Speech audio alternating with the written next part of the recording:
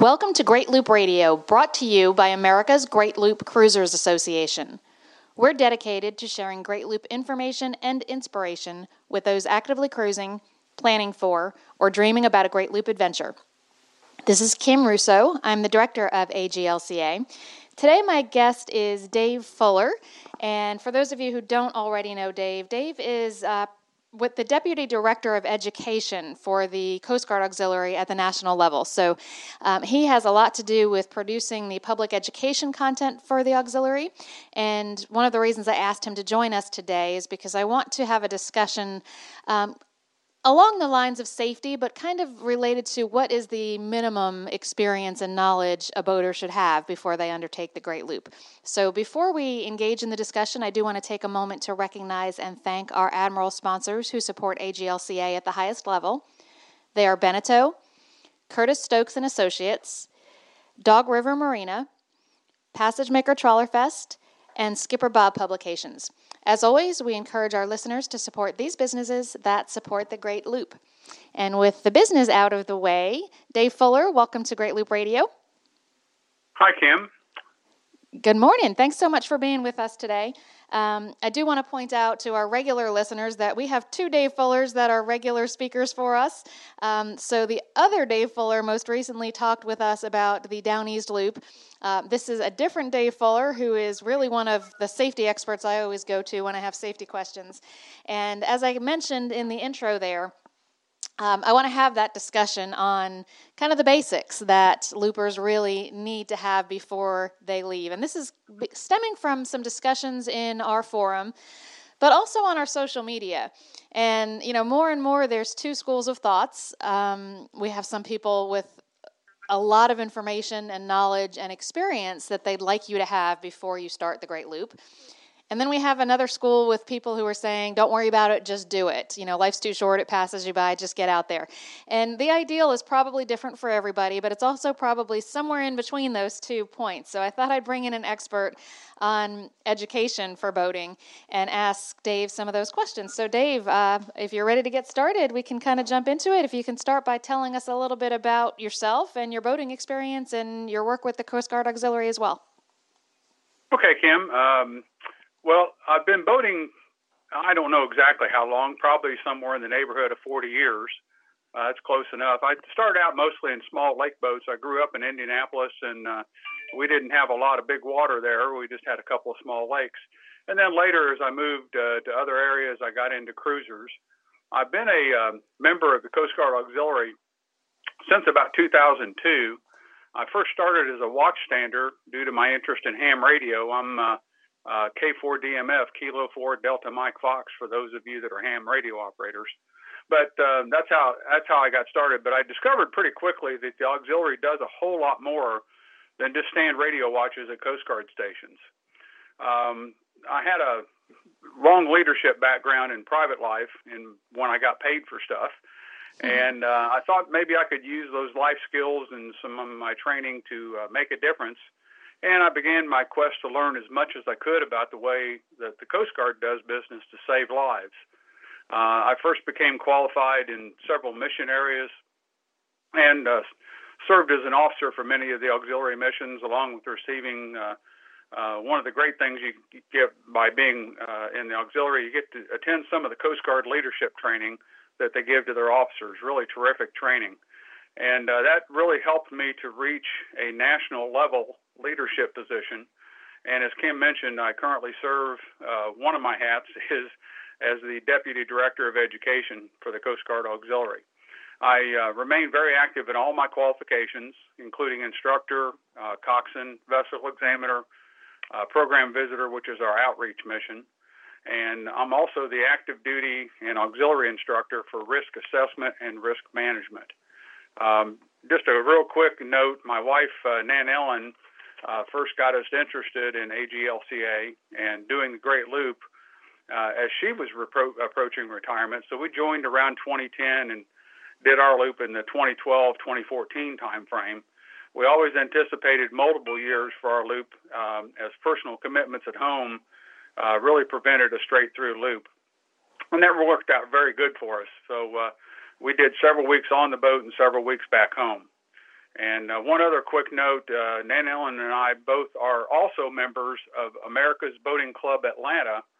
A lot of you know that as U.S. Power Squadrons. And in early February 2020, I'll be sworn in as the commander of the Atlanta Squadron. So I'm pretty busy with all my volunteer hats and not a lot of rest for the weary with volunteer work. So that's kind of a little bit about my background. Hope that helps, Kim. That does, and that does some great stage setting for the rest of the discussion we're going to have, and thank you for all of that volunteer work, because all of it is critical to safe boating, and we certainly thank you for continuing to do all of that on a volunteer basis. It's really wonderful, and we appreciate it.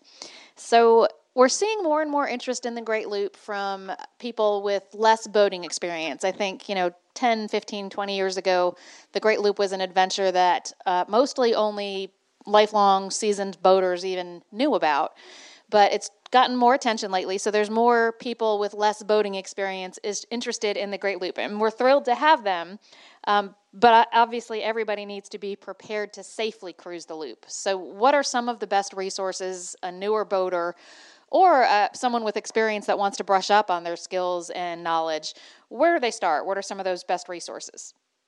Well, Kim, I've got a fairly long list, and actually, this applies to boaters, whether they have previous experience or not. And in fact, actually, somebody that doesn't have a background in boating may have a little bit of an advantage because they don't have to unlearn a bunch of bad habits right. to learn the new correct ones. So, but I've kind of broken it down into 3 levels of competence, and this is my thoughts on it. Others may have some different thoughts, or others may have additional items to add to the list, or they may want to move things from one to the other. But this is my short list. And again, I haven't really asked for peer review or input on this, but it's kind of my starting point, my starting thoughts on it. But I've broken them down into 3 areas. And the first area is the gotta know stuff. And these are the things that build the foundation for everything to come later. Second is the need to know, but not absolutely critical or not absolutely essential. And this second group of accomplishments makes you more competent and confident. And I think those 2 things are very important to an enjoyable loop. And then third, the third list are the things that are the advanced accomplishments that raise your level of competence and professionalism to the entry level of a professional mariner. So let me start out with the gotta-know list. So before you can do anything, you got to know what you're doing. And so from that, I would say the first step is to acquire a basic education. There is an industry standard set out by NASBLA. That's the National Association of State Boating Law Administrators. And they specify the requirements for content of education courses, and those standards are built on ANSI standards, American National Standards Institute. So there is a national standard of content for all of these classes, regardless of who the provider is. My strong preference is to receive classroom instruction, and there's a long list of reasons which I won't take the time to go into here. But I would tell you that if you can't get into a classroom and you have to get an online class is better than nothing, but it's not as good as a classroom class. There's lots of choices in providers. The auxiliary obviously is a good choice. U.S. Power Squadron is a very good choice. There are a lot of state courses. Some of those are delivered classroom. Some of them are delivered online.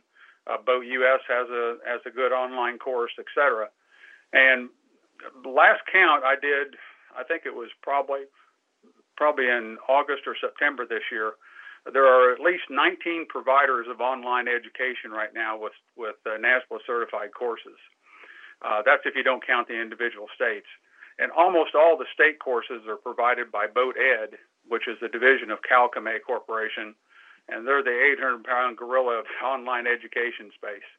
You can go to the NASBLA website and look at which courses are NASBLA approved, Don't use the contact information for each of those, because that's the contact information of the point of contact between NASBA and that organization. Just go to each organization's website to find where their classes are for your area.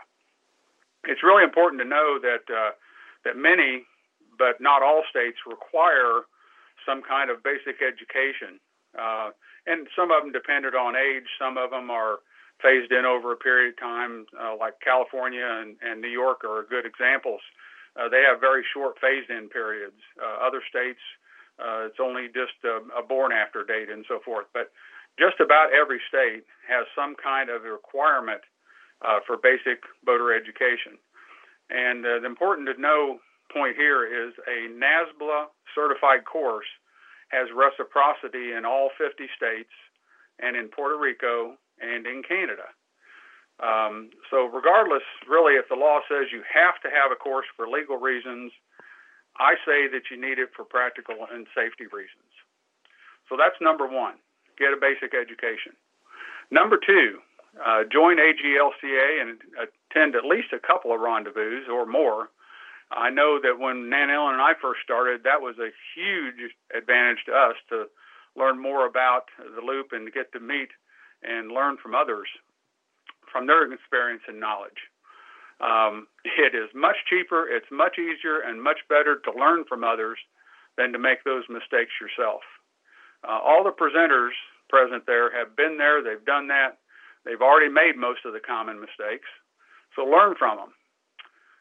Attend the crawls, talk to the folks currently on the Loop, ask them what's working for them and what doesn't work for them.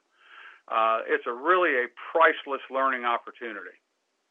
Number three, read the forums every day. There is a tremendous wealth of knowledge from a fine group of folks who want to freely share that knowledge. You will quickly figure out who are the authoritative posters and those who are not. You'll have to sort out what advice applies to you and what does not. But understand that everyone has an opinion, and sometimes there'll be disagreements. So when I post, I try to deliver facts, and I try to emphasize in my posts that readers should do their own research and make their own decisions. My posts contain opinion. I usually label it as opinion. Just the fact that you have the resources financially and the time available to do the Loop indicate that you've made some pretty wise decisions throughout your life. And you can use some of that decision-making process even with unfamiliar waters. This is the important part. Know what you don't know and then try and rectify it. All right, number four of the got-to-know stuff is get a free vessel safety check from the local Coast Guard Auxiliary or U.S. Power Squadrons. Both organizations use the identical same program. Understand that that is a U.S. Coast Guard program that is administered by the Auxiliary and the Power Squadrons. So to get that, you can go to Safety Seal, that's SAFETYSEAL, safetyseal.net. If you put in your zip code and then enter your contact information, that will send a notice to the closest examiners in your area, and at least one of them should call you back fairly quickly. Set an appointment with one of those individuals and get ready for an education. Don't worry if you might fail, because a lot of the initial inspections are failures.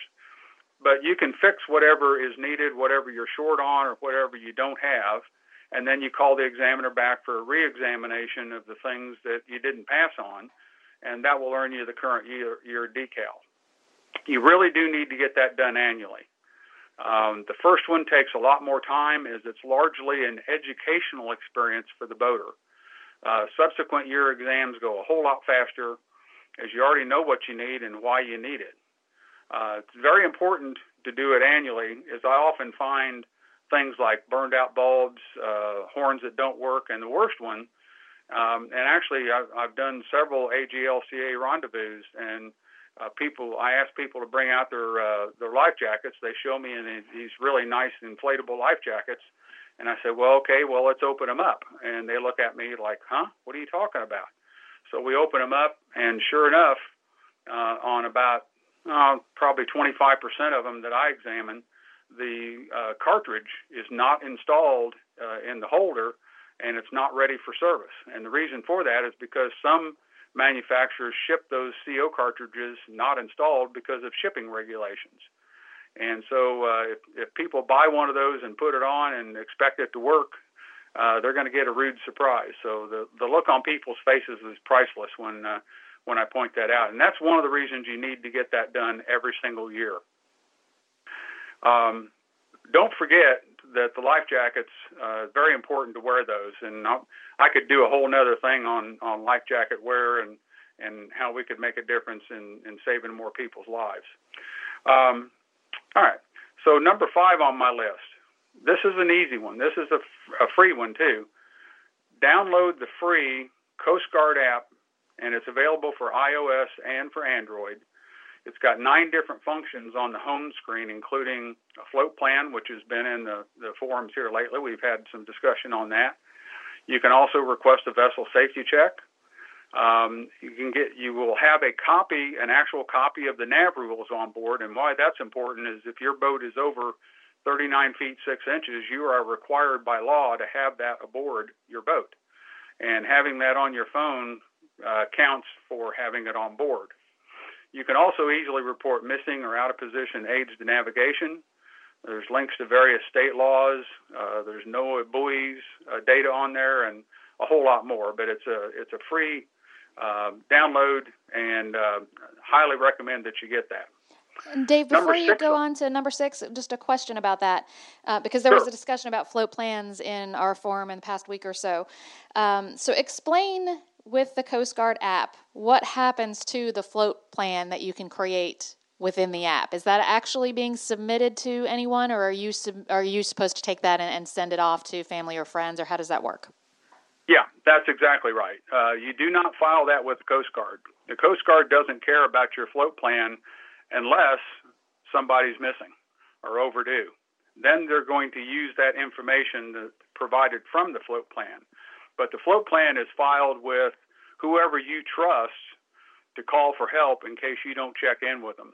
So the idea is if you're leaving from point A and going to point B, you just before you shove off at point A, you have all this information filled out. And the great thing about the Coast Guard app is it saves all this data on your phone. Then all you have to do is punch in whatever few changes you make, like what day am I leaving, what time am I leaving, when do I expect to arrive, what port do I expect to arrive at, and so forth, the things that change.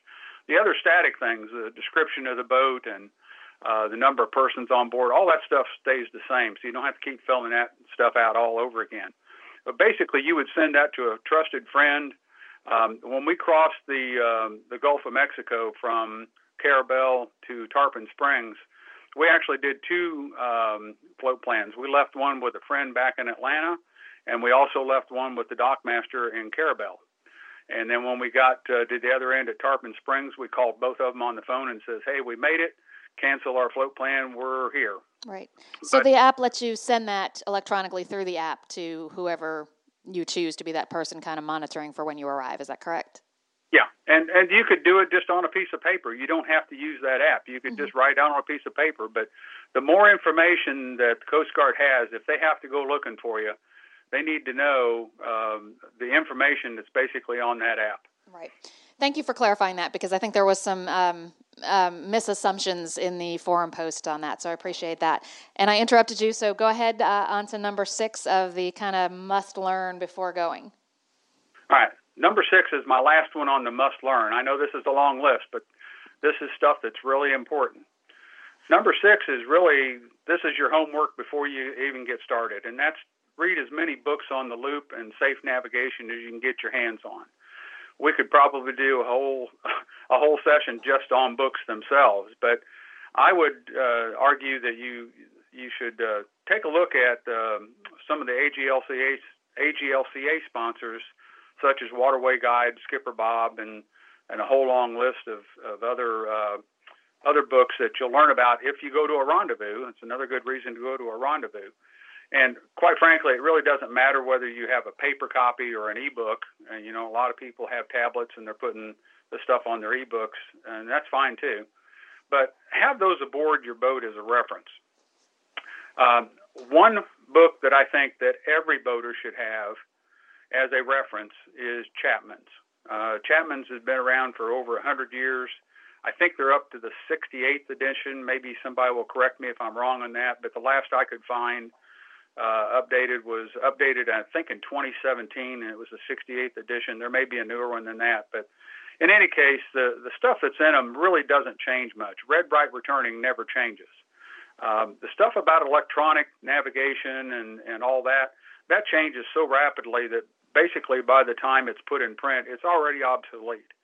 So those chapters really aren't going to help you all that much, except in the fact of a history lesson. And as I mentioned before, if your boat is over 39 feet 6 inches, you will also be required to have a copy of the nav rules on board, and you can still get a printed paper copy of it. And again, I'm an old school guy, so I like paper and being able to look at it, especially since the printed copy has the inland rules on one side of the page and the international rules on the other side of the page. So it depends on which waters you're operating in as to what the rule is. So have that available and have that on your boat. By the way, if you are stopped and boarded by the Coast Guard and they do ask you to produce a copy of the nav rules, you must be able to open the electronic version within 2 minutes to qualify as part of the carriage requirements.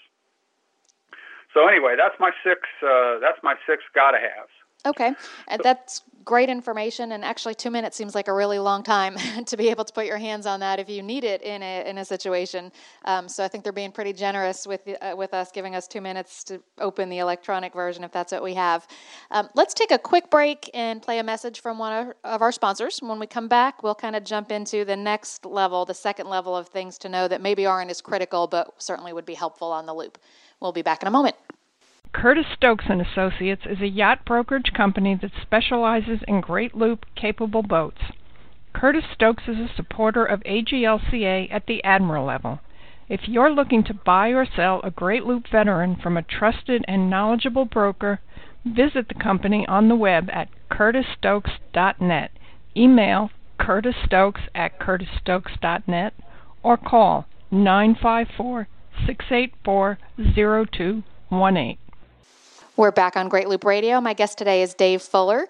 Dave is filling us in on some of the things that, in his opinion, are the must-know before leaving for the loop, and we've just covered them. We're going to move into kind of the second level now, which perhaps is not as critical, but as you said in the beginning of this, Dave, if you are confident and competent, you will have a much more enjoyable time on the loop. So this is the second level that can get you more towards that competence and confidence. So go ahead with level 2. Okay, thanks, Kim. So let's start out with the first thing on my number 2 list, which is take an intermediate level education. And this could be a multitude of courses. I would start with basic navigation, because in the entry-level courses, they don't really talk all that terribly much about navigation. They tell you about the parts of the boat and how you the signs and so forth, all the things you have to know about navigation, but they don't tell you how to calculate where you are. And so in the intermediate level education, some basic and intermediate level navigation courses where you actually learn the basics of navigation. These are the things that teach you how to read a chart, teach you how to do waypoints, how to do routes, how to design a route. So here you're going to learn the basics of speed, time, and distance calculations. So if you ever read any of my posts and I refer to 60 D Street, that's the mnemonic to help you remember the formula to calculate speed, time, and distance. And then, of course, most importantly, you're going to need to know how to determine a line of position, an estimated position, how to take a fix, and a long list of other navigation terms that will help you determine that where you are equals where you think that you are. I'm an old school guy. I prefer paper charts for big picture planning, and Nan Ellen and I follow along with the electronic charts on paper. I will tell you that learning this skill makes you a better navigator instead of just an appliance operator. If you're relying on your GPS like most folks do, that's okay, because even if you have multiple use or multiple versions of GPSs, a chart plotter, an iPad, or a tablet, or a phone, or whatever else that you're using, it'll get you from point A to point B. But what happens if that fails? More importantly, though, you probably don't understand how all of that works. You're just really an appliance operator reading what that screen is telling you. So can you do the loop without this skill of learning navigation? Absolutely. People do it all the time. But again, you're doing it with reliance on only one form of ability to know where you are. And I would argue that it's far better to have this skill and to practice it, because like any other skill, if you don't use it, you lose it. But it's better to have it and practice it than not to not need it. Or if you do need it and you don't have it, then you're going to be in a world of hurt. I've heard the argument, paper's more expensive, it takes up more room, and those are all true things. But in my opinion, for me anyway, it's necessary to use it for at least daily trip planning, and gives us really the big picture without having to zoom in and out. I would say that most of us are visual learners, and at least for me, I find that it really enhances my situational awareness, and that's probably the most important reason I do it. And that's something that's gotten pounded into my head by my Coast Guard training, is always have situational awareness. And one of those things that helps me have situational awareness is that visuality of having that paper chart in front of me. That's just the way I learned it. Others may disagree with it, and that's okay. Everybody will have an opinion. But I strongly support having that ability. There are a lot of low-cost options, including chart books. You can get them that flip the pages. The one drawback is if you do rely on paper, you're going to need to get the local notice to mariners, and you'll find that at the Coast Guard Nav Center. I already told you where to find that. That's one of the things that's available on the Nav Center. And they put out a notice to mariners each and every week. You can go in there and notate that on your charts. So electronic charts generally update daily, weekly, monthly, whatever, and they will be more up to date than the paper charts will. No question about that. So having both, I think, is a good compromise. Yeah, I agree with you there, and you're right. There's always a debate over whether paper is necessary, and at this point, that is each captain's choice. But I do appreciate you explaining the need to know the basics of navigation, because I think that is important, whether you're using paper or your electronic charting. You need to understand that portion of it. So I appreciate you bringing that up. Can you tell us, to take those basic navigation courses that you're mentioning, what kind of time and cost investment are we talking about? I haven't checked what we're charging in the Power Squadron for those courses. They're generally around $100. As far as time frame, I think we teach that course in probably about 6 weeks, like one night a week for an hour and a half. And a lot of squadrons will have different times, but it's not the kind of thing you would want to sit down on a Saturday and just try and do all this on a Saturday. That would be so much information overload. I don't think your brain would handle it. Right. And you would be mentally fatigued at the end of it. So the way we've taught it is we break it up and we do like a chapter a week, usually an hour and a half. Okay. And conversely, the NASBLA approved courses that are just kind of basic boating safety that we talked about at the beginning are typically one-day courses, if I'm not mistaken. Is that correct in your experiences? Most of them are 6 to 8 hours in duration. Mm-hmm. Again, depending on the individual content of each provider. And most of the time, those are done in single one-day sessions, although I have seen some people do 2 4-hour days. Mm-hmm. Like they'll do a Saturday 4-hour and a Sunday 4-hour. But it just depends on the local provider. I know in Puerto Rico, the auxiliary teaches a much more lengthy class because the Puerto Rican government requires about 20 hours of classroom instruction, and they do theirs over about a 5-week period in Puerto Rico. So it just really depends on the local provider. Right. And I will tell our listeners, if you haven't taken a NASBLA-approved course, I probably should have mentioned this at the beginning, but we have offered that the day before each of our rendezvous in 2019, and we plan to continue that in 2020. So a few of the things on Dave's kind of must-know and must-do list, which were to take that NASBLA course and to attend an AGLCA rendezvous, you can check off 2 of those at one time if you're planning to come to a 2020 rendezvous. So just a little bit of information on that.